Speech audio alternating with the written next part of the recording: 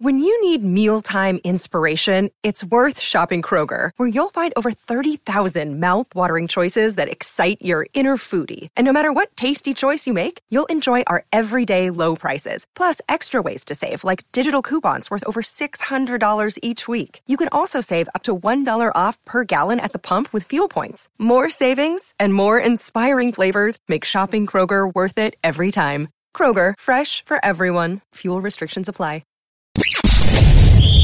You're tuning into Black and White Sports on YouTube. The no-holds-barred truth on sports. The main event starts now. I'm back. Rodrance for Black and White Sports. We're going to talk about Dennis Rodman. As we know, Dennis is a basketball legend. Now, I'm going to tell you, I'm actually a Dennis Rodman fan, okay? Mainly because of the way Dennis played. Dennis was absolutely hardcore. And I'm going to tell you, I've got a different take on some of the craziness that Dennis Rodman has done out there. We've got to remember that when it comes to Dennis Rodman, he was essentially the same player that he was with the Bulls as he was with the Pistons. But what happened? He launched what became one of the greatest marketing transformations we have ever seen in our lives. We knew who Dennis Rodman was. We had watched him play, but he turned himself into a worldwide phenomenon. And frankly, it was brilliant. It was brilliant. How many millions upon millions of extra dollars did Dennis Rodman earn himself by turning himself into a marketing crazy machine out there? I mean, for crying out loud. He was in a Jean-Claude Van Damme movie when Jean-Claude Van Damme movies were still going to the theater.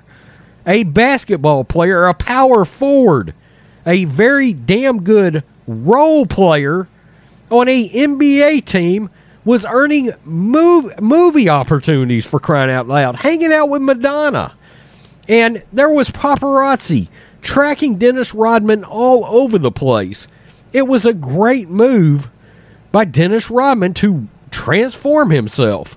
He made a lot of extra money. That's a capitalist, if you ask me.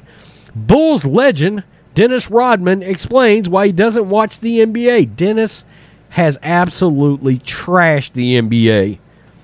And he trashed it for one of the reasons I have been talking about for a long time. The NBA was on a decline even before they got into the business of social justice. And it was because of the style of play the NBA had embraced. Legendary basketball player Dennis Rodman was a star on the court for the Detroit Pistons and Chicago Bulls during his playing days in the 90s. However, the five-time NBA champion isn't much of a fan of the league that helped him gain his fame. During Rodman's era, the NBA was known for toughness. That's right. During a recent interview on the Full Send podcast, Rodman says the league is hard to watch because of how much it's changed. Bravo. I could not agree more. Quote, I don't know. It's just a very hard watch because once you've played the game the way we played it, intensity, just competitiveness, Rodman said via Clutch Sports, but now it's more like, I don't want to watch players coming down and shooting 50-footers. Absolutely. That's not basketball. Golden State Warriors guard Steph Curry and other three-point shooters have transformed the league that was built on physicality in the paint into a new era where teams now live and die by three-pointers. I absolutely hate it, and so does Dennis Rodman. Rodman, who was a key figure in Michael Jordan's documentary, The Last Dance, added that the NBA is, quote, difficult to watch, but a lot of kids love it. It's because they don't know any better. They don't know the NBA that we know and that we came up with. During Rodman's final season with the Bulls in 97-98, Chicago attempted 11.7 three-pointers a game.